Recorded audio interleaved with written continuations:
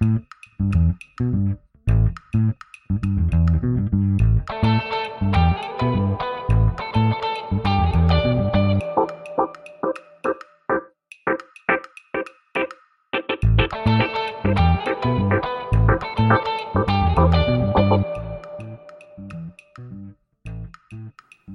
is the Change Africa podcast where we meet young, old, brilliant, wonderful people, thinkers, innovators, writers, artists, just the whole bunch of amazing Africans who are thoughtfully creating the future of the continent. And today we have another episode where we're going to be dissecting the life, the perspectives of a young, brilliant writer who has a very interesting story to tell us about his writing journey, his process of writing, his views on several crucial African issues, and his individual story. Today we have David Adjei-Yeboah with us. I'll start by introducing David, reading his profile. He is a young creative from Accra, Ghana that believes in expressing getting raw energy onto plain paper. He believes art is sacred and should be expressed with utmost care, beauty, and craftsmanship. That as artists, our responsibility to pen humanity at its rawest, to channel empathy, to understand people from diverse backgrounds and translate this to writing, injecting our pieces with such warmth and truth, and that people matter and that stories matter, and Africa's stories must be told lucidly. He is a first-class honors graduate of the University of Ghana, studied English. He enjoys art in all its intricacies and loves to express himself through words and music. He has his works published or forthcoming in Praxis Magazine for Arts and Literature, the African Writer Magazine, the Kalahari Review, Ice Flow Press, Writers Project, Ghana Journal, A Voice is a Voice, Resistance issued by the Contemporary Ghanaian Writers Series. He's been longlisted for the totally free Best of the Bottom Drawer Global Writing Prize 2021. And he's currently pursuing a master's degree in communication studies at the University of Ghana. David is 26 years. He's a curious mind. He set on conquering the world through his rich storytelling and writing. His first full-length hybrid and experimental collection is called Kissing Memory into Skin. It explores mental trauma, identity, gender, and sexuality, fatphobia, sensuality, and adventure. It explores poetry, prose, commentary, and is meant to be a book of hope, healing for the downtrodden in the modern society. This introduction deserves a round of applause. Let's welcome David Adjei-Yeboah to the Change Africa podcast. David, you're welcome to the Change Africa podcast. Thank you so much for having me. That was a really startling introduction, and I'm grateful to be here. Thank you so much for inviting me. Yeah. So, David, I'm reading your book. Daniel has read your book. We're both reading it. And for me, what stands out to me, when I started writing, one of the things that I enjoyed about writing the most was the experimental approach, the quite unconventional approach. And when I read your book, that is what I see. It's almost like a book that is trying to break all the writing rules. It doesn't seem to adhere to the rules of structure or specific storytelling. It doesn't seem to sit in a box of either prose or prose poetry or narrative fiction or non-fiction. So, I mean, the readers, the audience, the listeners, they don't know what I'm talking about. Hopefully, as we go on, we're going to explore that. But what are you trying to achieve in this book is my first question to you. Okay. So thank you for this question. When I began my writing journey, so I began writing when I was young, as a lot of writers do. I began writing by 10, 9, 11, after reading lots of Pokemon and all of that, I began writing. But then, so since then, I started out writing prose, and then I switched to poetry, and it backtracked So senior high school, I wrote as well. But then the thing that happened was that as I finished my degree in English, I began taking writing more seriously. It had been a hobby. So I began taking writing more seriously as a career, just trying to immerse myself into my craft. And what I realized is my writing style was different. And it was something that haunted me because I felt like I wasn't like the people I was reading. I wasn't like Prof. Angido, who I wasn't like Awuno. I loved their work, but I realized I wasn't like them. So I remember even speaking to my lecturer once and telling her, I feel like I don't fit in. I feel like my writing is in many ways unconventional and it does its own thing. And she told me that why judge my work on its own? Let people just accept, or let people just, accept or assess it on their own standards and not have to put a cap on how it's perceived. And so it inspired me to just keep on in this journey. But then the more I kept writing, the more I realized how different I was. So I guess it reached a point I was like, yeah, this is me. I'm just going to be myself, because I tried to fit in. I honestly did, because when I began writing, I started, assessing competitions and seeing how things go. So I'd just look up competitions, read up work by the winners of these competitions, and I'd see that the way I write is completely different. And I tried to write like them. There's a kind of wave that African writing is moving at this time, and I just realized that it still didn't fit in no matter how hard I tried.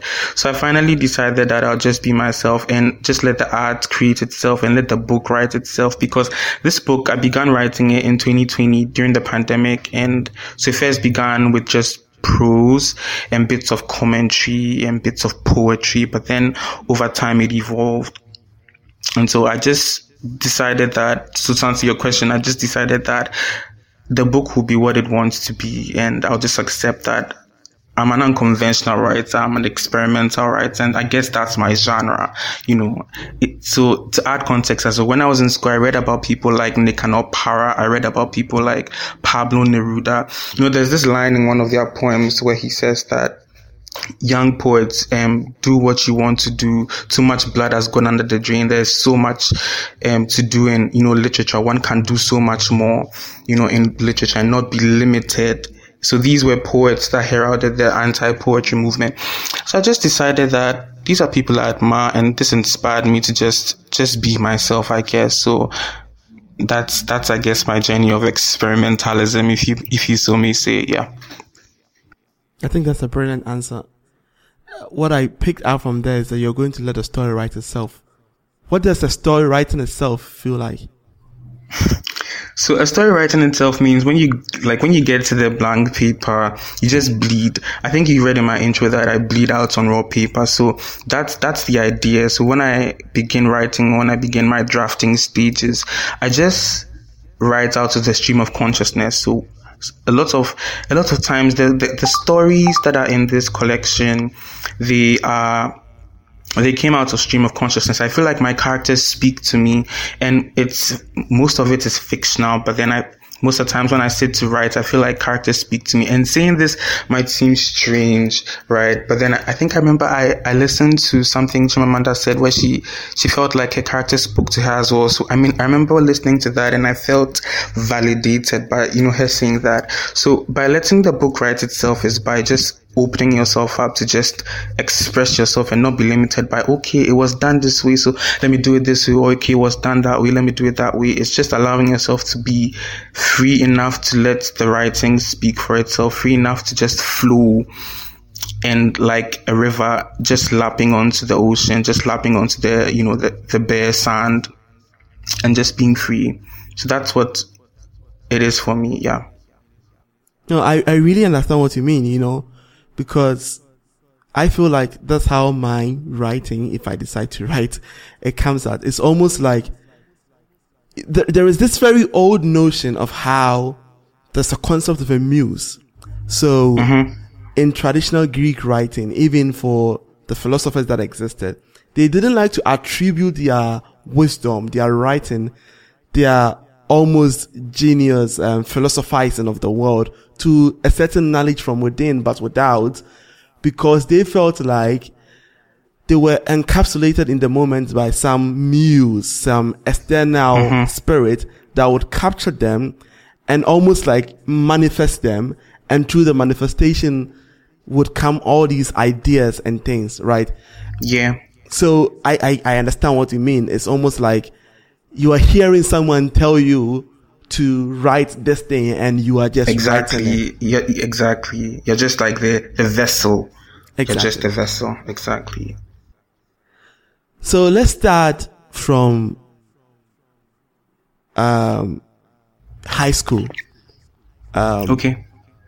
You went to Achimota, and I know you said some of this work is fiction, but I think that there's some glimpses of it is that what was it like trying to navigate the path of a career for you from high school or maybe even further back? What was it like? Were you always sure or unsure? Because obviously I know that when you came to the university, you did a couple of things. I want to you to unveil the journey that brought you there. Okay. So I think my journey began in class 6 when we had so I think I wrote some essays like you usually do in exams for your English, paper, and we had a teacher, like a private tutor, who used to come around. And so one day he came around, he was reading some of my papers, and he was like, wow, he was even teaching my brother at the time, not me, my elder brother, and he just chanced upon these papers, and when he read them, he was impressed. He felt, oh wow, this is great, you're so young and you're writing this well. So I remember those were the little seeds that he implanted, that okay, maybe I could do this. But if I'm being honest, I never considered myself a writer till 2020. I never claimed the word writer. And I've now learned that there's power in claiming and there's power in, claiming who you are. I never claimed that title. So all through high school, I remember when I was in Achimota school, my first paper, English paper, we wrote in Form 1 or SHS 1. My English teacher, she singled me out of everybody, and she told me to read my essay in front of the class. So those, you should be able to pick up on these little signals and feel like, okay, this is something that I should be doing. But I guess I never claimed that title, even though people like my classmates would come around, read my papers and think, oh, this is great. I just never assumed a writer artist title. And looking back, I don't know whether it's my insecurity, which is something I explore in the book as well. But then I never claimed that title till I realized I was in 2020, I was filling out some application forms for school abroad. And then I was supposed to write an essay. So you'd write your personal statements And during that, I began writing creatively because there was a section you had to, write or introduce some creative elements to your writing. And that's when I realized, oh, this thing is deep within me. It's time I claim it. It's time I assume that title. It's time I go out into the world and begin pursuing opportunities, in line with that. And so I feel like my journey as a writer, it's been one of uncertainty. It's been one of, what's the word? Not claiming who I felt all along that I was.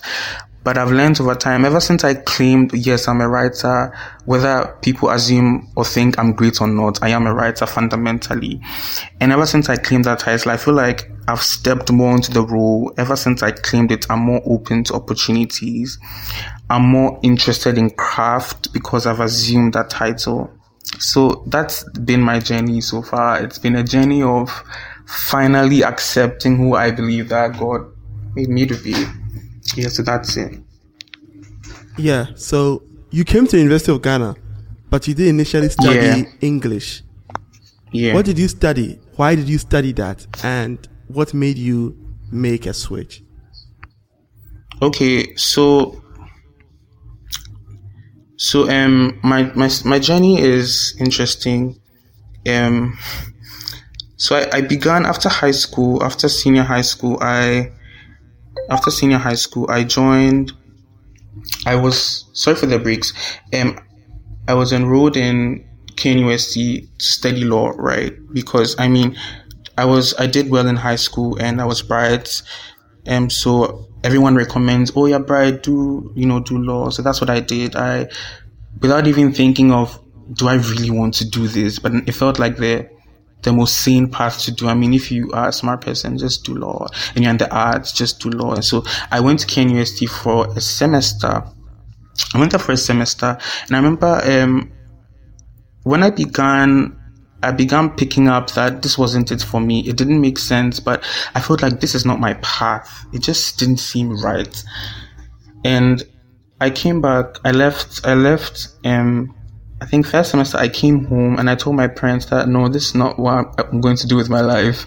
I'm not going to be a lawyer. I do not want to be a lawyer. So, and mind you, I didn't particularly know exactly what I wanted to do, but I just knew that this isn't it. It's that feeling we get when it's like, it's a red flag and you feel like this isn't the path. So I remember I came back, and when I came back, there was a lot of tension, of course, because your parents would expect that after getting a great opportunity to, do law, you should pursue it. But then after this tension, I mean, I decided that, mind you, after I made this decision, like everybody told me this was the wrong decision. My friends told me this was the wrong decision. The whole world told me this was the wrong decision. So I decided, okay, so during that period, that was, I left in first semester. So I left second semester, but then I was thinking about it like over the break. So during that period, I was at home trying to figure out my next move, right? And that's when I couldn't continue because I didn't write exams with my mates. So I had to, because I was trying to figure things out. And so I decided to just switch, to Legon. And when I decided to switch to Legon, I decided to pursue, I chose psychology, English, and theater arts, because that's what I felt that I should do after thinking carefully about it. I felt a strong desire to do, to pursue the arts. And so I decided I filled out the forms and everything, but I felt so much pressure to listen to people. I felt so much pressure to listen to. I felt I had made the biggest mistake of my life. I felt like my life was over. So I decided to just listen to people again, and I applied to Legon I switched at the last minute. Like, there's a period where you can switch. I switched at the last minute to law, and so I got in Legon to study law again. So that was my second year. Not second year, but then when my mates went second year in KNUST, I was like in first year in Legon supposed to study law. And I was miserable. I mean, because if it's not something that's meant for you, if it's not something that's your path, you will be miserable. So I was very miserable, and I just reached a zenith. I just reached a point where I said, okay, this is enough. I'm just going to pursue what I want to do, and whatever happens. If I perish, I perish, but I'm going to bank on my dreams. I'm going to bank on what I want to do. And so I decided to switch to English, theater arts, and political science. A very unconventional path, very, very unconventional, and pretty dumb from people's perspectives, because people felt I'd made a really silly decision. But I didn't care, because what's life living in people's shadow, or what's life living to please others when deep down you are, struggling to keep up, or you lack passion? And I placed a high premium on passion. So I decided to do English and theater. And it was an amazing 4 years for me. Those 4 years were amazing. Those 4 years I got to meet amazing people. Those 4 years I got to sink deep into the things I loved. And so English and theater arts are quite, they go together. So I was able to study not just poems. I was able to study stories, like short stories, novels, and theater as well, and plays. So it was an amazing period for me, and I honestly felt like I made the right decision, though people didn't feel that way, because it felt right. It was the right path, and here we are. So what I'd like to, add to this is I've always felt like if you follow your heart, people make statements, about following your heart. It doesn't put food on the table and all of that, but you have a lot of peace. doing what you love. And for me, I place a lot of premium on passion. And so when you are able to follow that passion, you can be able to milk it to make money. You can be able to do something great out of it. Because what's making money if you are miserable every day and you dread going to work and you dread doing what you do just to make ends meet? This is a very nuanced topic. But I think all that I'd just like to say is, it worked for me because it paid off. I had a really high GPA graduating because of this, because I was able to pursue my passion and because I was able to do what I felt was right in my situation. So this is a very long response to your question. Yeah. Yeah. What do you feel gave you the courage to finally go into that path that you feel like was always meant for you? What gave me the courage? I was miserable. Misery. It was misery. I keep listening to messages of late. I've been listening to messages, from Oprah and people who have made impact in the world. And I'm a Christian as well. And so, I really believe in following your heart and the desires of your heart. Oprah said something. She said, life comes to you in whispers. Your heart whispers to you your direction. Your heart whispers to you your path. And sometimes when you don't listen, you get into a storm, and it's a raging storm, and it rages so hard, then you are forced to listen. You shouldn't always have to come to a place where you are in a storm before you listen. And so there were those subtle things, you should be able to use your life as a lesson, in all your endeavors moving forward. So for me, there were little pieces that I could have picked up on, that I didn't have to just follow the path people wanted me to take just because I had aptitude, but I had to follow the path that my heart wanted. Because in high school, I excelled because I did an artistic course. And when I was in high school, I had a math teacher that kept saying that, oh, you should join the elective math class. You're great at math. But I knew that was not where I was supposed to be. I was supposed to be in a class that studied literature, history, economics and government, and not elective maths and other courses that were not my path.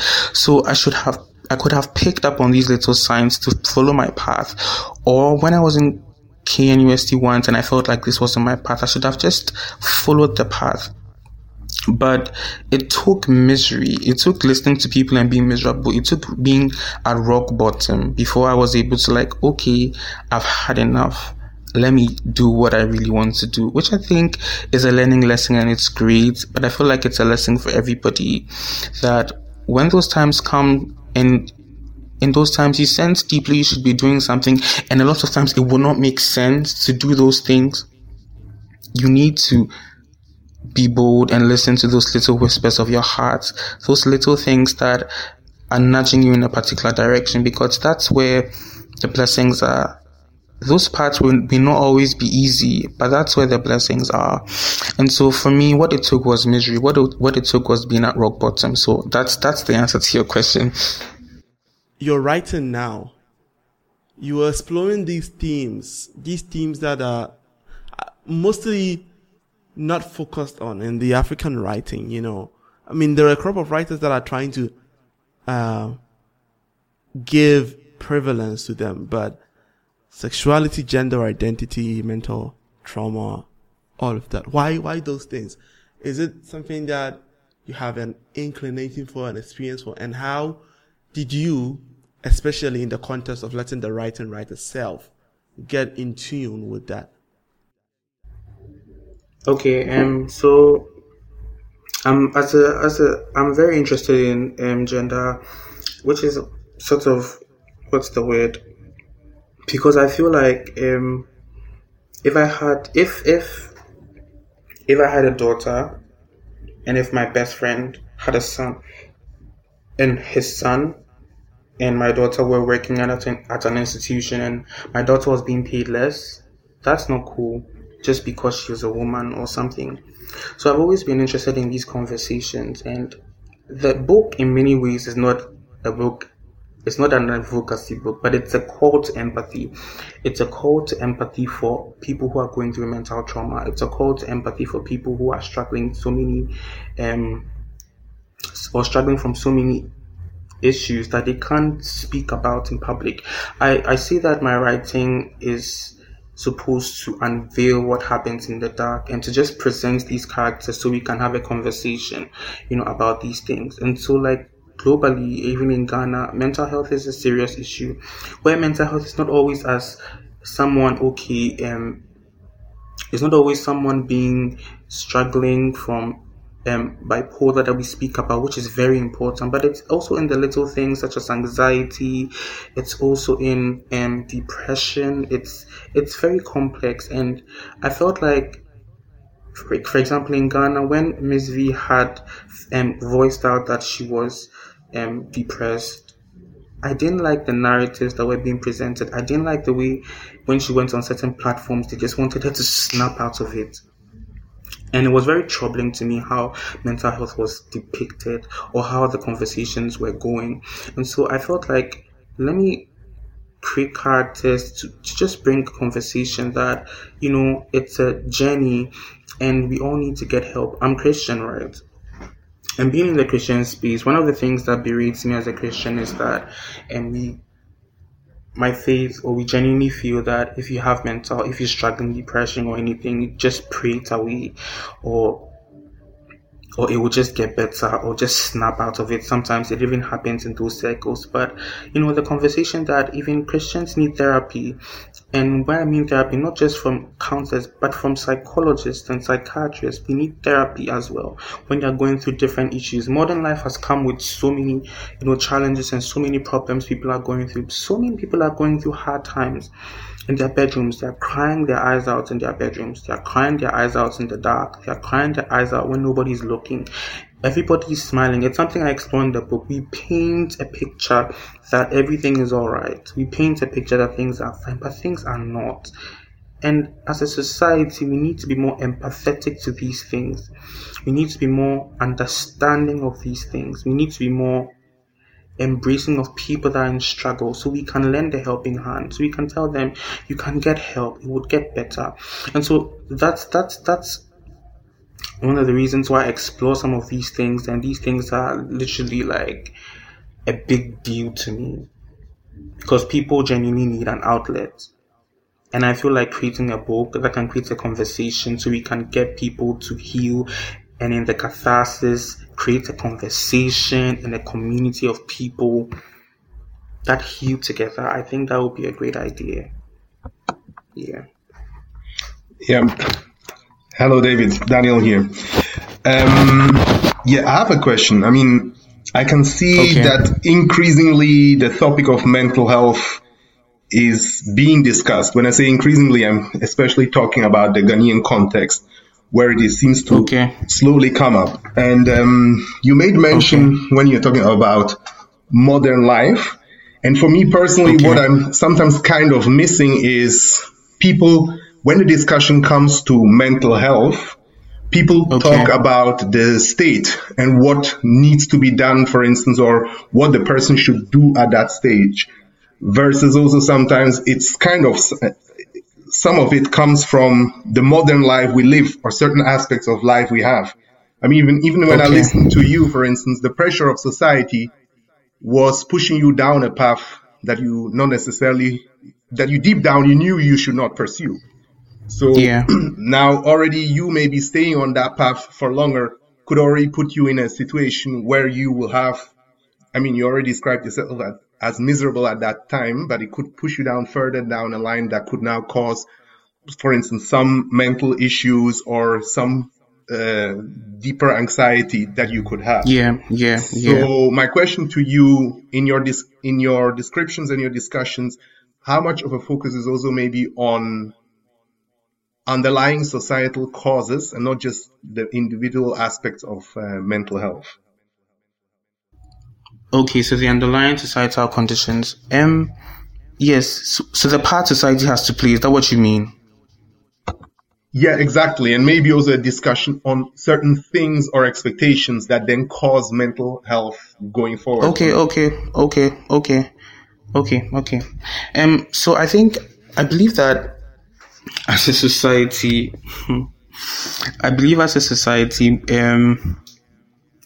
there's a lot of stifling, right? There's a lot of stifling and going on in society where people feel they cannot be what they want to be because there's a lot of stifling going on. And also, like I mentioned, so in my case, because of society and because of expectations of, okay, you are this way, go that way, or you are that way, go that way, it stifles a lot of people from expressing what's really, going on within them or what's troubling them, or because of the pathways. I like to say everybody's different and we all have different paths and we all sense that we have different paths, but everybody, because of prevailing societal conditions, we mostly seem to be dancing to the beat of the same drum. We seem to be dancing to the beat of the same drum.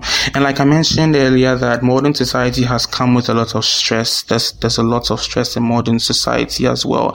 And this plays a heavy role. Like even in schools, there's a lot of depression in schools.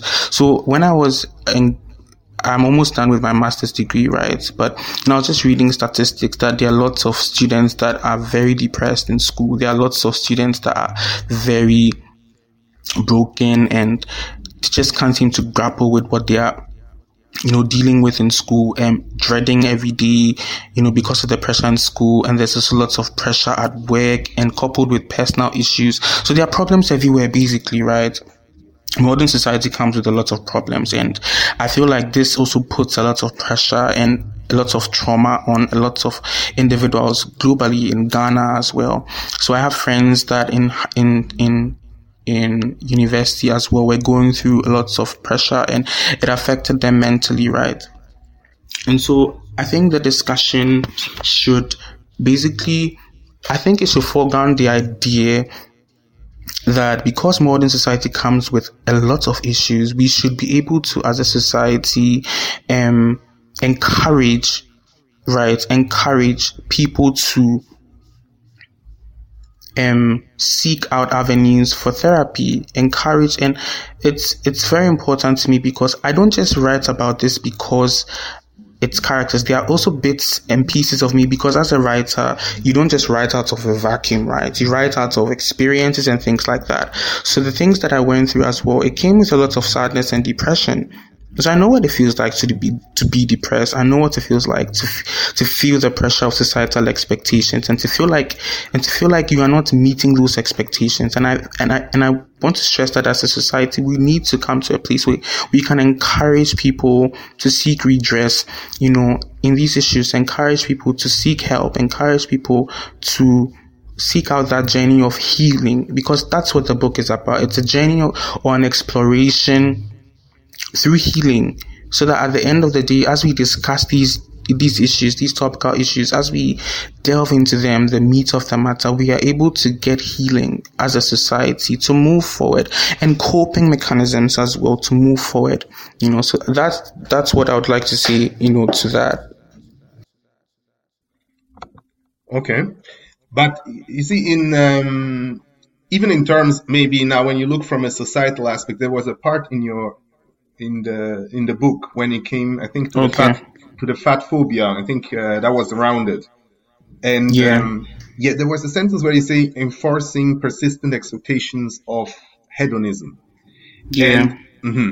And of course you're right. Somebody would have to.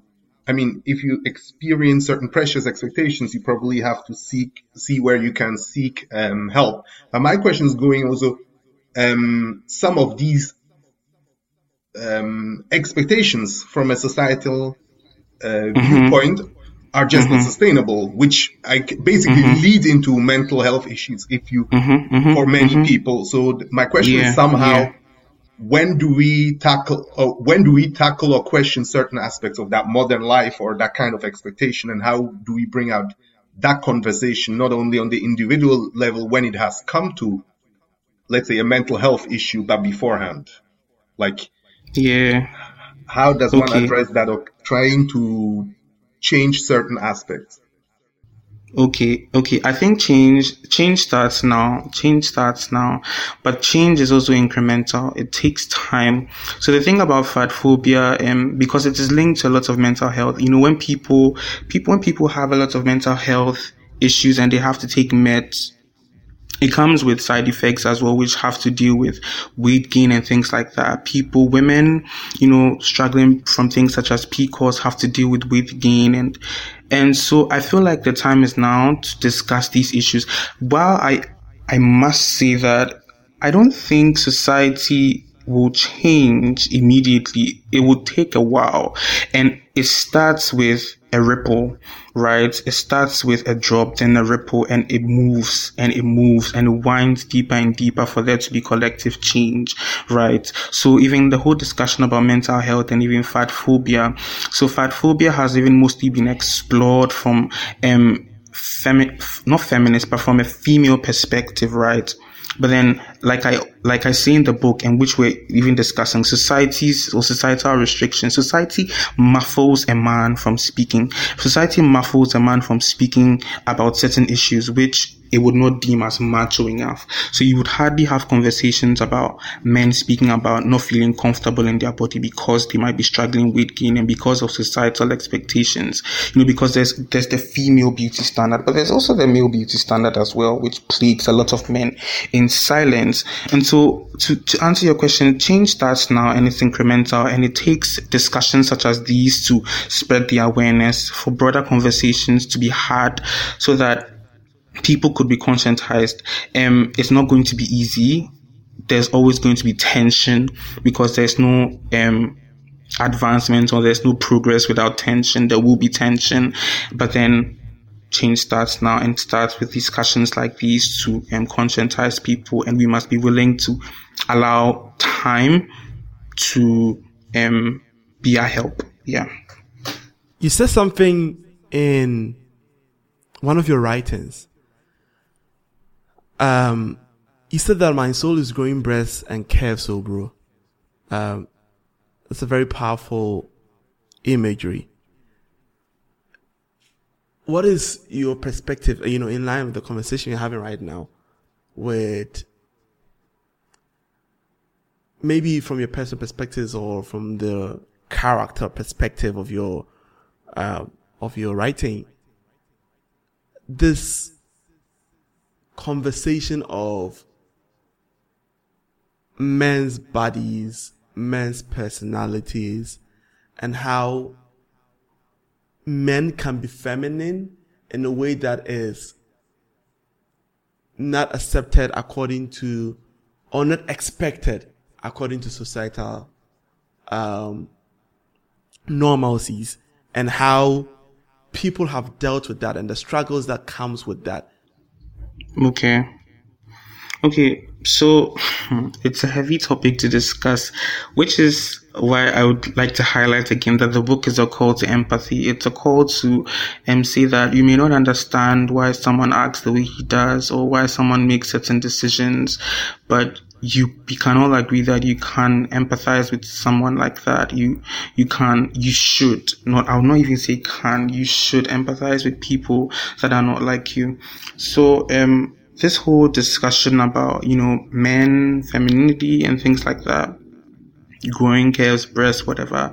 The message I want to put forth in the book, right, is that let's as a society come to a place where we can have conversations with certain people. Why is it that the automatic reaction to people like that is, let's beat them, let's stone them, let's hurt them? That's not how we move as a society. So when you meet someone that's completely different from you, someone that doesn't think like you, someone that doesn't have the same experiences as you, you ostracize, and that's wrong. So basically, I just want to highlight, or foreground the idea that it's all about empathy. It's all about being, okay, I don't particularly understand where you're coming from, but can I bring a chair? Can I sit beside you? Can we have a conversation? Can I get to understand your perspective? Even if it's at variance with mine, even if we get to a point where we feel like we can agree to disagree, right? Can we do that amicably? That's where I come from. Okay, so let's come back to art. what is the duty of the artist? And also I asked this question in part before, but what is the duty of the artist? So it's the duty of the artist to reflect the times. One thing I'm learning about art is not only a reflection of, life, it's also a construction of reality. So we don't just reflect what we see, but I learned art can also construct, right? Art can also be revolutionary. Art can change things. And so I feel like it's the responsibility of the artist to be able to present narratives or present art that connects with people and that transforms their mindsets in a positive manner. So we have people, we have journalists, we have musicians, we have singers, we have dancers, we have actors who are able to create or make art that connects with people, that, gives them respite and catharsis. But then for me, I feel like it's the artist's job to construct reality, to change things and to change the way things are perceived in society, to stir the waters, to, make people, if slightly uncomfortable, to change things, do so. Yeah. So that's what I think it is. Yeah. So let's talk about one of the themes in your book. Okay. One of the things that you explore in your book is longing. Okay, yeah. Maybe it's not thematic it's not thematic in your description, but you sort of go back into what seems like memories of the past, of your interactions with your grandmother, and all of that. And I know some of those things are fictitious, but how does that longing, how do you channel the longing into your writing? And how do you channel a longing for something that is yet to be experienced too? So I guess the intersection of a longing of the past, but also a longing of what is yet to be experienced. And how does that coalesce into the writing that you do? Okay, so thanks for that question. I think, so the thing about longing and writing this, thing about it's not even my grandmother, so it's an interesting conversation. So the whole section in the chapter 1 that explores longing from from longing for a grandmother, right? And I say empathy is a powerful thing, right? Through the channel of empathy, I realized you are able to embody characters, embody feelings you probably never experience. Okay, so what I realized was that when I began writing, there's this age-old writing advice: write what you know, and that's what I went by. I used to write what I knew and experienced, but then I realized that when you are able to channel empathy, you can embody characters and embody realities that are not of your own. You become like an actor, embodying various characters from different socioeconomic backgrounds, from different, ideologies, which may be very different from yours, right? But then I think the whole idea of longing is that we all have things and people we are deeply attached to. We all have things we are attached to, and absence makes the heart grow fonder. And whenever we get to points where we lose, those things. So for you, it may not be your grandmother, but for you, it could even be, a talent. For example, for singers love their voices. When they go through periods where they cannot sing, or they have a sore throat, or the voice isn't flowing as it should, there's that longing. There's that longing for what you have, or what you in quote had. So the idea of longing is reaching deeply for that reality that you miss, is reaching for that piece of sanity, safety that was comfortable, that was very much a part of your reality, and that you seek to relive. Exactly. So, and I think that's an idea that runs through the book that I want to dignify, the relationships characters or people have with women, and with old women as well, with sages in that sense. Yeah. There is a series of lines. I mean, I'll call it a phrase, I guess. I guess you were, from what I understand, trying to reflect on when the journey becomes successful. You said when it comes together. I want to read it for our audience. You said, I often wonder what it will look like when all my blessings manifest, when everything all fits together. I am so lashed onto destination. I am forgetting about the beauty of this journey. I'm going to be productive in this brokenness, creative in my pain, housing, rib, tickling laughter. Just gonna goddamn live. Consume heapfuls of austere summer air and tend my soul like an emerald garden springing to life at a stroke of gleaming dawn. What were you thinking about when you were writing this? Yeah, so the struggle, I guess there's beauty in the struggle. For me, I'm very goal oriented. So you often are overworking yourself to get to your goal, and between the conception of the idea and the realization of that idea, there's this whole tension and there's challenge, and it's something I struggle with, right? Enjoying the journey to my goal is something I struggle with, and I felt like I wanted to express that for every individual who is struggling, for every individual that has a goal, a dream, and is reaching to it, right? There's beauty in the struggle, and we all need to get to a place where we can lean into it. It's something I feel at daily, but I keep reminding myself, it's a lesson to myself that, and David, we haven't reached the ultimate, but we get to enjoy this, that no matter the challenges, no matter the trauma of the past, we have today, we have 24 hours. What are we going to do today?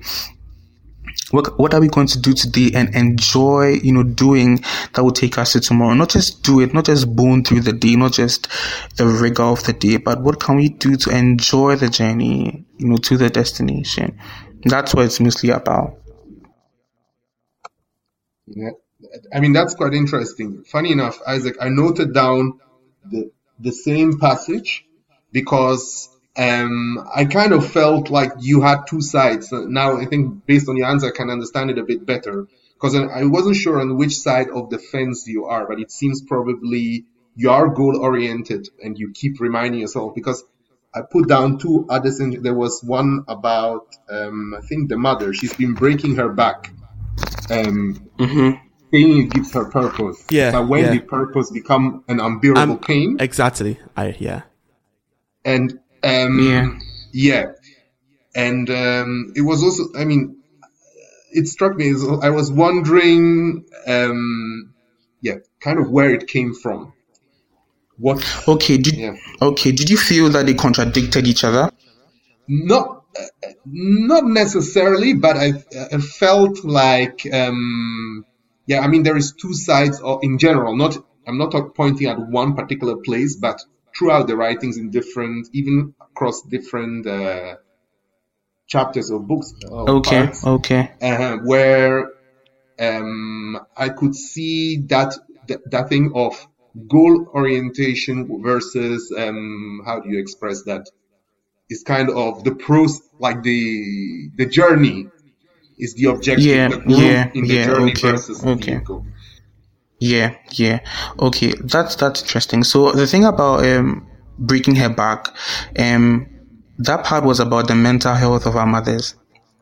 It's something that I feel strongly about, that, our mothers or women, they literally break their back to take care of us. I mean, there are exceptions, definitely, but generally, our mothers break their back to take care of us too.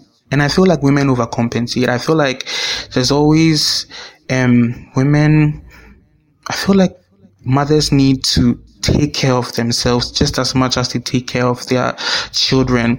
I see it so many times. I see it all the time. Mothers always super stressed, taking care of their children, putting themselves last. And I understand they're loving, but then if you read the book, you'd realize that I feel like mothers need to take care of themselves better. And I speak to my friend about this issue a lot, and she talks about the fact that her mom, just works herself so much so that getting to old age, she is sickly. And I feel like mothers need to take better care of themselves so that it could help even in their kids' lives. Because when you overwork yourself and you're overstressed and sickly, it's not going to benefit anybody. So it's something I feel strongly about. And so that, not in contrast, but that in tandem with the whole idea of enjoying the journey, it's all about balance. It's all about balance. So for example, mothers love what they do, taking care of their kids. So love that. Enjoy your journey of taking care of your child. But at the same time, take care of yourself. Give yourself periods of rest. Do self-care so that you can be of better assistance to your kids and a better vessel and a better expression of love, healthy expression, so that you can even tell a better narrative through your actions to your kids that they do get to take care of themselves even on their journey of taking care of those that they love as they grow up. So that's the whole idea behind, these two pieces. So do you think that is a particularly African thing? Is it something that we romanticize the stress of the mother, almost as if we crown it, we heroize it, but insofar as you want to appreciate it, you want us to detach the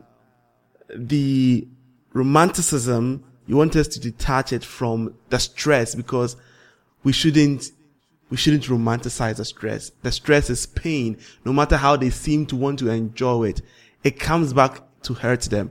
How do you think that the narrative of how we construct what a mother is in the African sense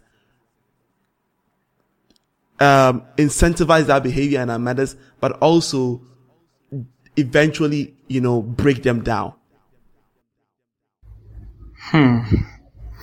Yeah, it does break them down, which is something that I explored. That in the book you'd see that the mother, or the depiction of the mother, is her hair is tied in a bun, sweats all over, and then in the character the mother then begins to get angry, because that's usually what happens when as a normal human being, you begin to give too much of yourself and to someone. You get to point, it gets unhealthy when it reaches certain point, and then you are angry, you're almost angry. It gets to point where you're like, you're not helping me out, I'm doing everything, you're not helping me out. That's when it gets unhealthy. And it's something that happens a lot in a lot of homes, where women or mothers reach certain points of exhaustion and stress, and then those expressions come out. I'm doing everything and you're not helping me. I'm doing everything and you're not helping me. And so I feel like we just need to encourage mothers. You just take care of yourselves, just take time out for yourselves, because in the long run it would help make the home a better place, and will help you, because we love you, we love our mothers, we adore our mothers, and so we want them to take care of themselves. So like you mentioned, you said the narrative of mothers overworking themselves. The narrative of mothers overworking themselves, I don't think it's talked about. Okay, I don't have facts to prove that, but from where I stand, I feel like it's a reality we observe. But it's a reality that I haven't really seen a lot of discussions about in the public space, about the mental health of our mothers, about mothers overextending themselves for their kids, about mothers truly taking time out to take care of themselves. And so I feel like generally the narrative, we must be able to incorporate such discussions in the public space. Why do I get the feeling that even in discussing these issues, if we could, because I know one of the things that lots of mothers suffer from is guilt, because we have to understand that a lot of mothers are also workers, and they work as well as taking care of the home, and so there's a lot of guilt that mothers also go through from working long hours and not being able to see their kids. And so I really understand when mothers overextend and give themselves over to their children when they do, but we need to begin having these conversations, in the public space. for women to express themselves and for women to advocate for, the mental health of our mothers. It's a very important topic.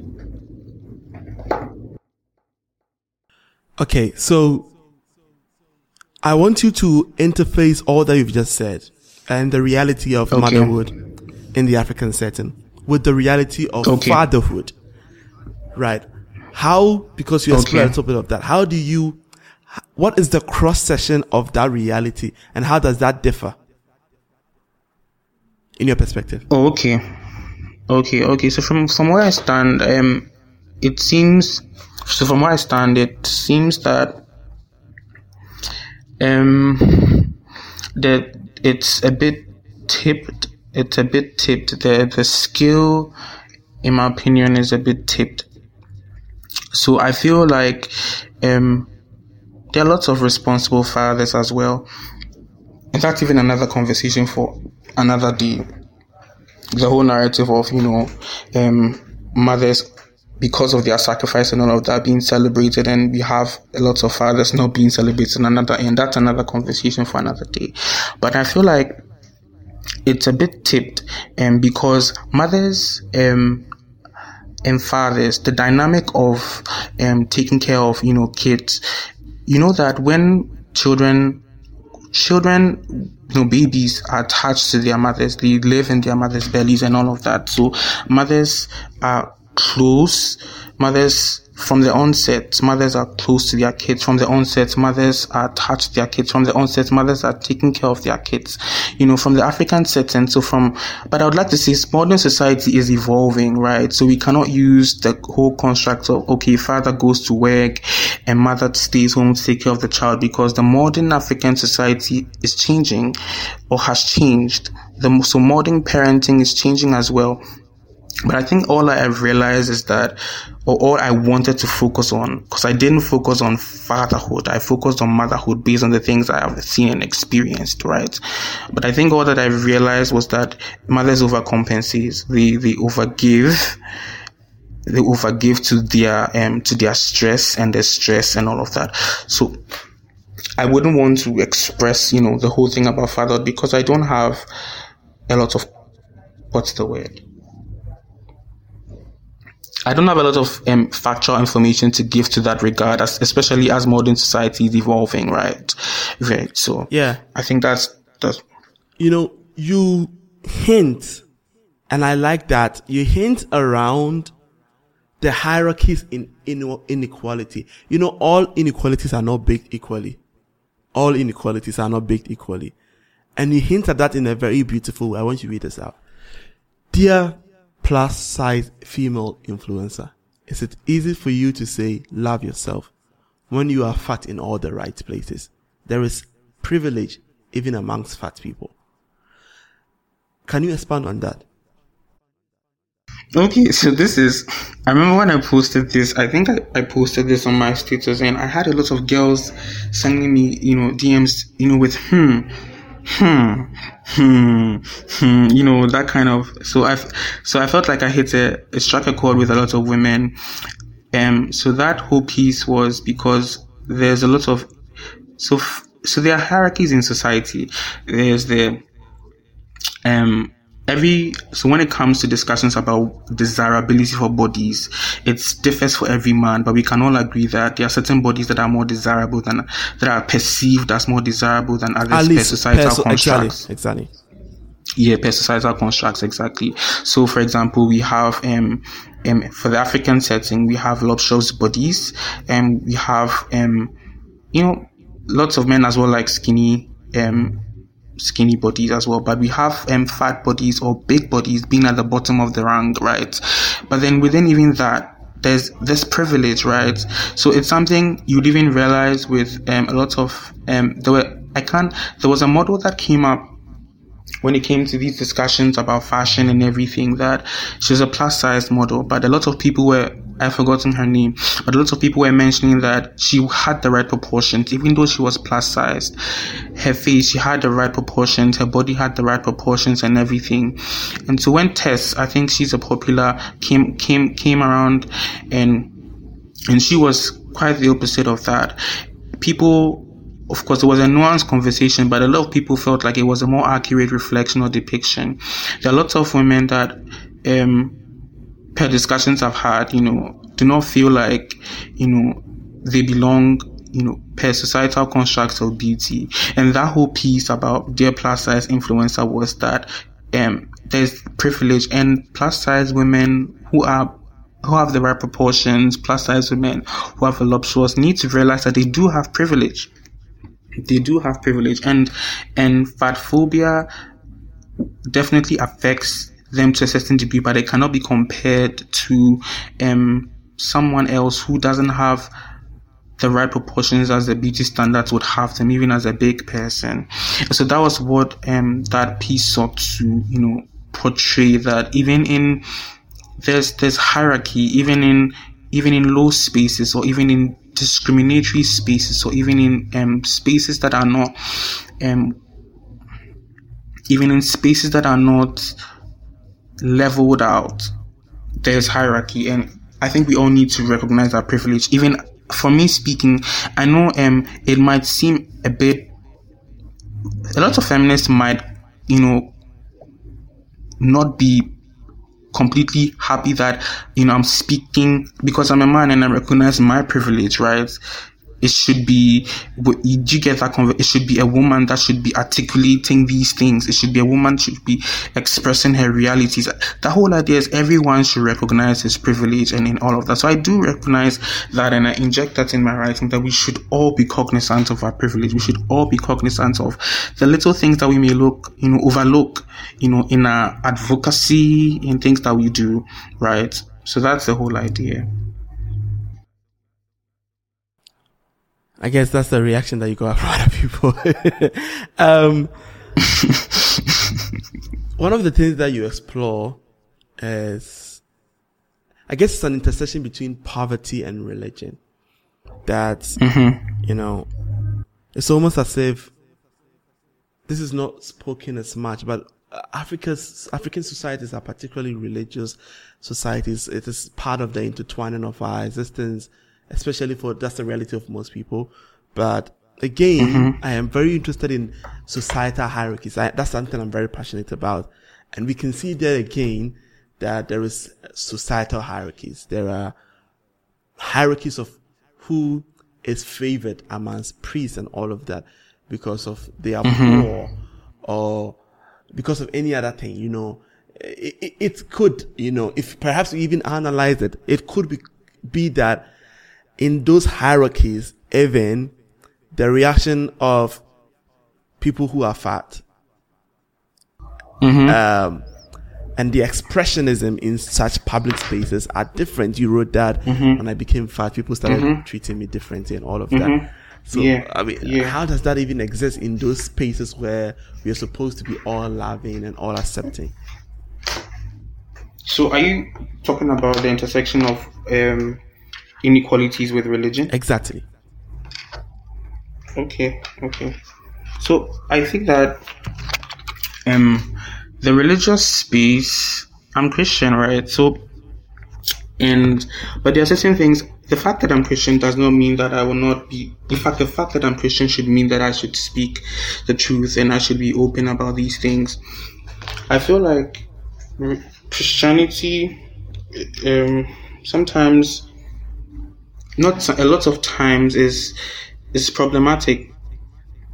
And religion, let me use my words, choose my words carefully. Religion, the religious construct can be problematic because a lot of people come to church for respite. Lots of people come to church to be edified and all of that. But lots of the things that I've observed is that lots of people who have low socioeconomic backgrounds are not as valued, or lots of people who may not be as gifted, who may not sing or play instruments or things like that, are not as appreciated because they do not contribute, immensely to the running of the construct religion. Let me say that. So that's the piece sought to, bring out that reality. So I say that there are people who, there's this character that's observing people in their expensive garb with their babies, thick perfumes, and walking all the way back home, and then pastors drive away in SUVs. It's a very controversial topic, but it's something that we need to explore. The idea that, one, people come because they need help, and whenever you begin to feel like you are not valuable to an entity because you lack something, that's where the problem emerges. And so that's what I wanted to explore, that things need to change. We need to be more embracing. That's not to say there are so many churches doing amazing work, right? This is pointing out nuance. So there are lots of churches doing amazing work and helping out, but this is something I observed as well in certain places that lack, that sort of that lack that sort of outreach and love to people that are at the bottom. Exactly. So that's and I think you mentioned something about fat phobia. What could you just remind me of what you mentioned about fat phobia, so I include that in what I'm saying? Yeah, I mean, how we even see people like that in our churches, right?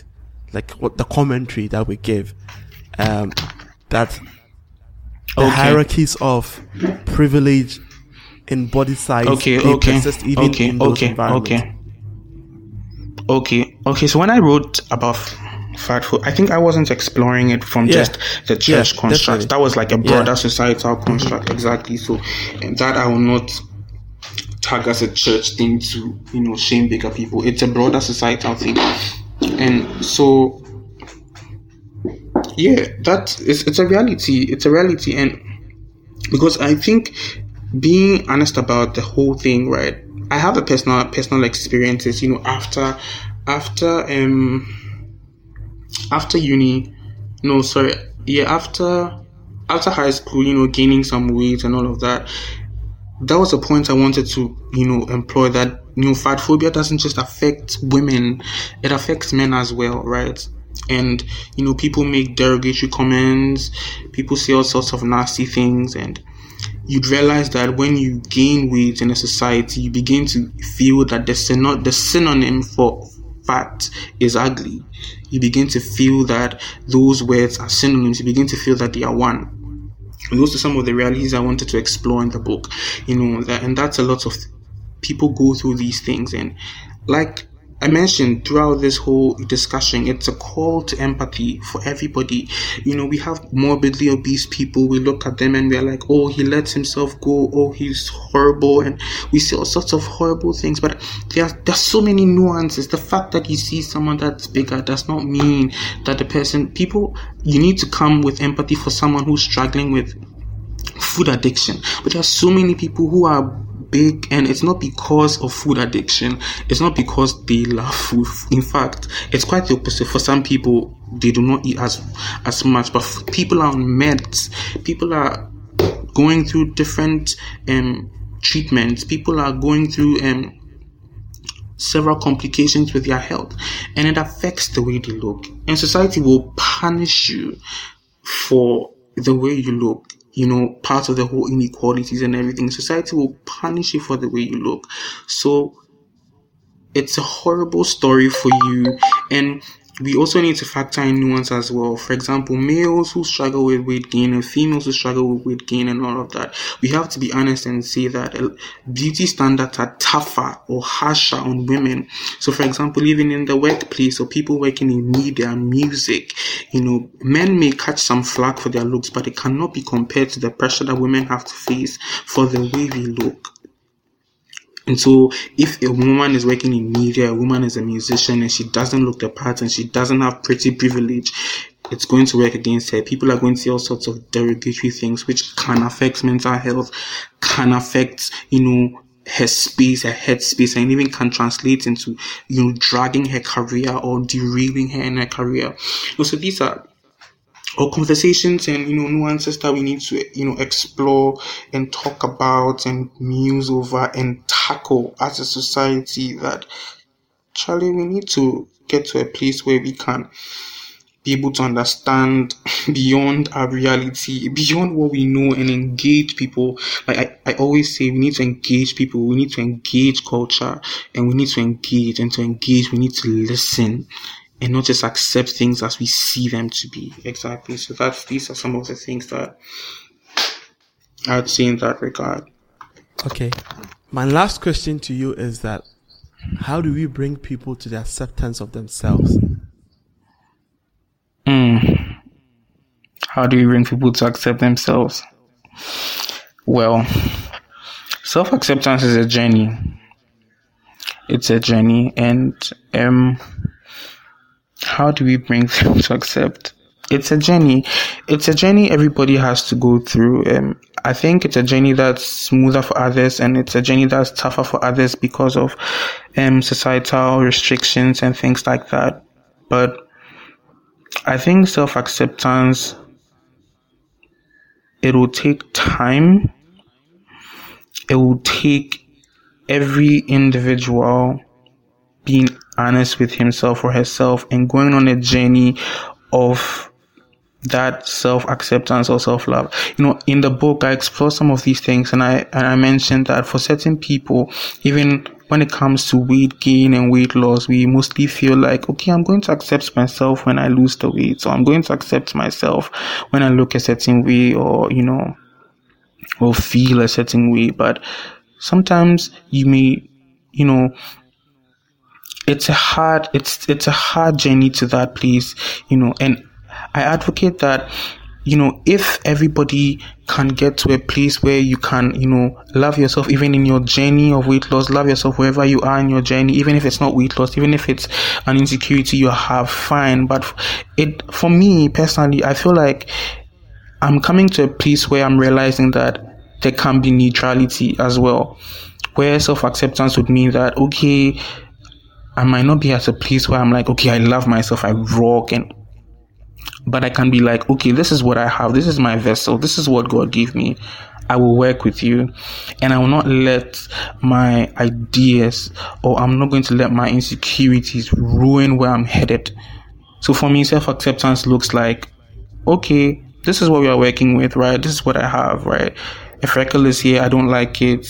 Chin is double chin, I don't like, but this is what I have, and this is what I'm going to work with. So that's what self-acceptance for me looks like. And I feel like as a society, sometimes the whole message of self-love, it can be a bit overbearing. It can be a bit overbearing because it puts so much pressure on people.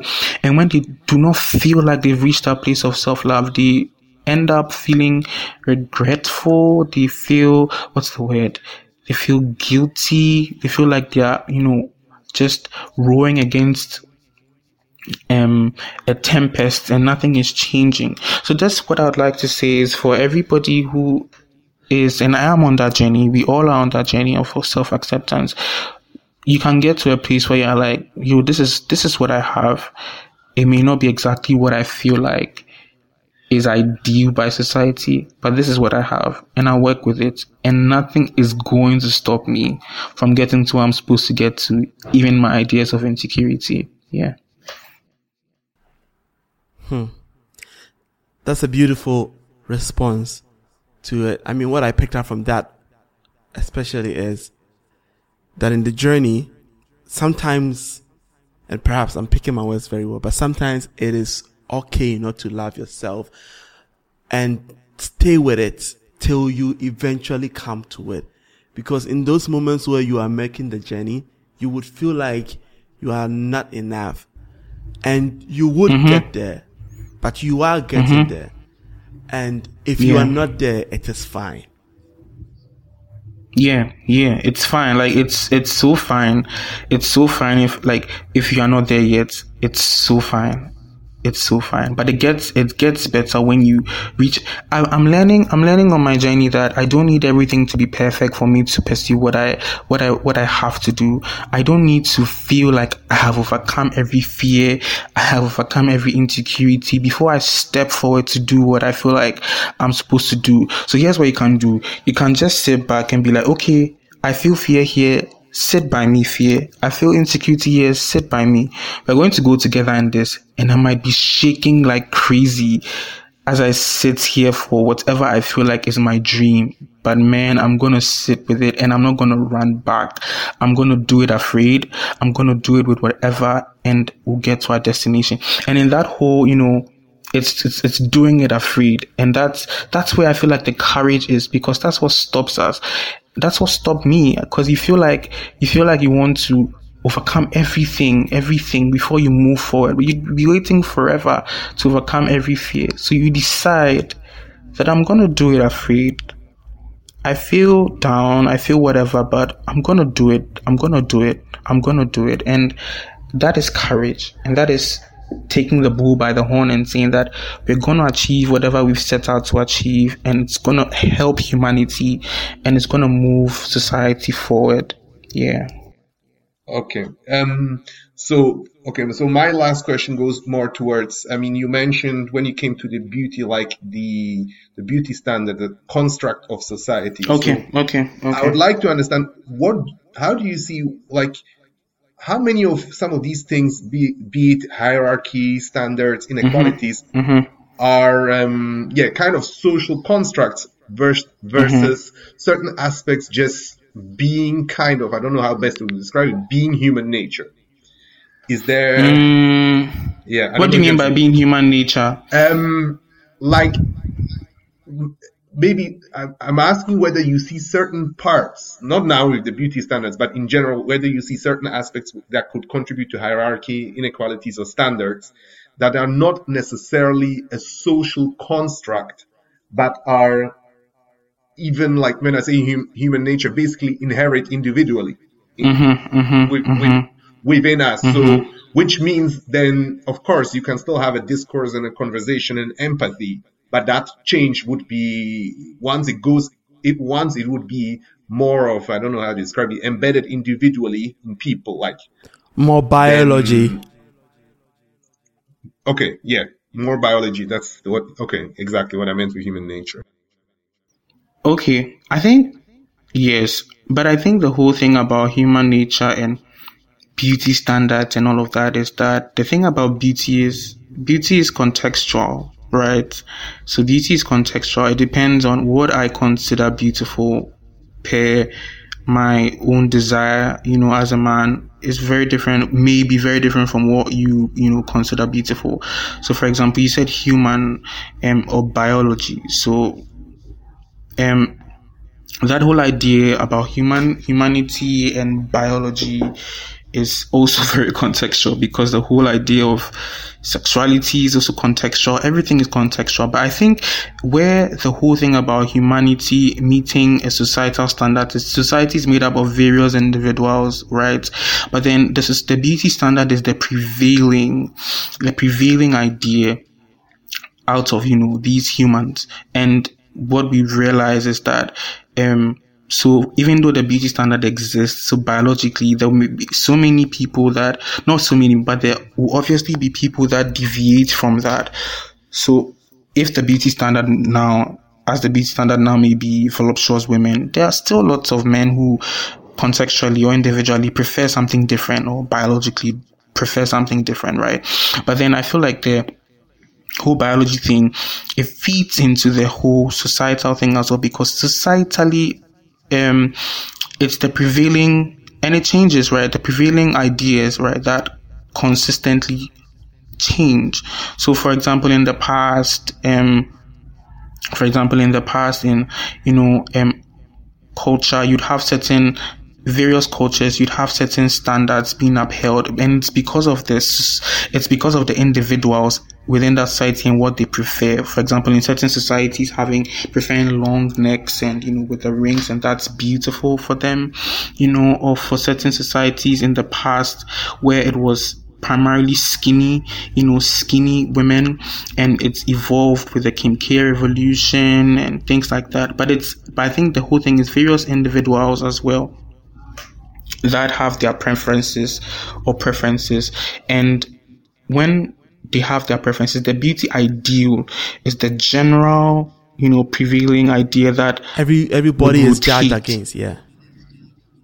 Yeah, it's exactly. So to say or to pin down and be like, okay, so even though there's a general beauty standard, to pin down and say, okay, this is what every man would prefer, that's disingenuous, right? It's insincere, because every man, even as against the beauty standard, would have his or her preference. Every individual would have a preference. Yeah. So biology, yeah, exactly. I mean, I agree. Unfortunately, I think I chose the worst example when I was pointing at privilege by mentioning the beauty standard. But I think, okay. Yeah. But yeah, I mean, I definitely agree with what you said. Yeah. Okay. Yeah. Okay.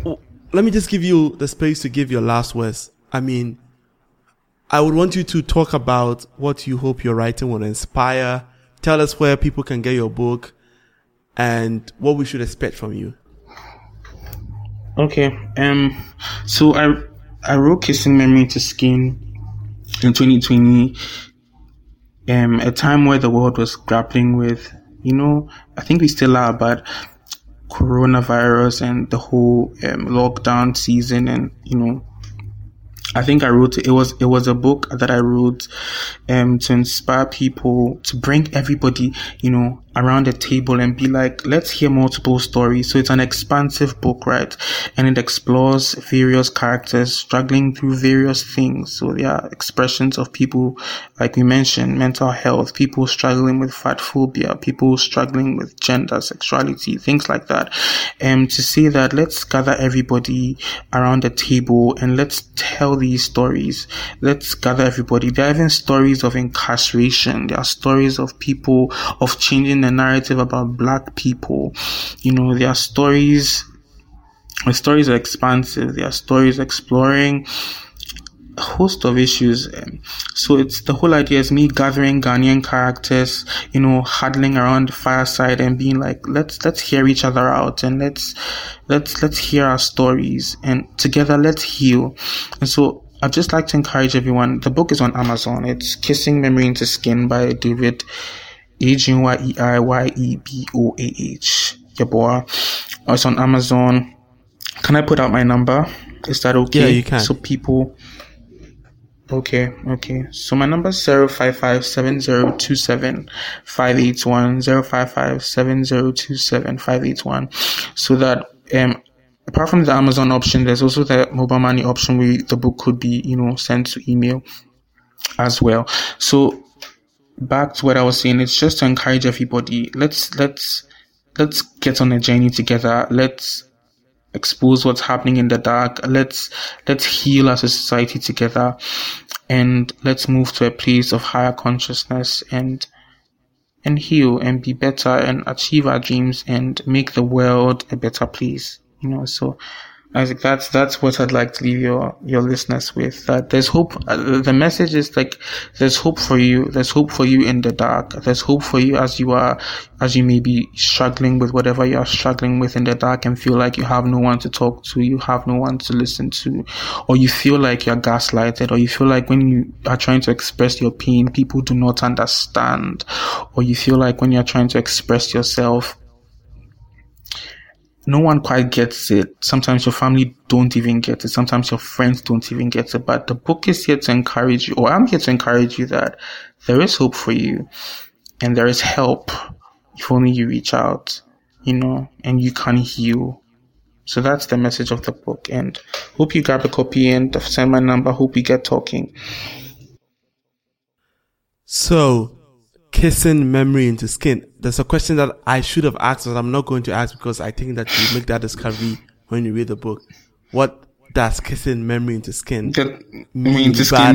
Yeah, but when you read the book, I'm sure you're going to make that discovery for yourself. We have been here with a soulful, very introspective, very detailed, very complicated, very experimental writer, David Ajeyieboah, who's from Ghana, and this has been the Change Africa podcast, where we interview very brilliant people as always, and we are interacting with them and we are interrogating the ideas about very complicated issues in Africa. And today the discussion has been around mental health, fat phobia, around the hierarchies in privilege, around the hierarchies in underprivilege, around a lot of things that are not talked about: mental trauma, parenthood, motherhood, gender, sexuality, etc. As always, you can get us anywhere you listen to your podcast, but this has been a great privilege with me, myself, Isaac Ojude Nwabua, and Daniel Merky. And again, thank you very much, David, for being on the podcast. Thanks for having me. It was amazing. Thank you too.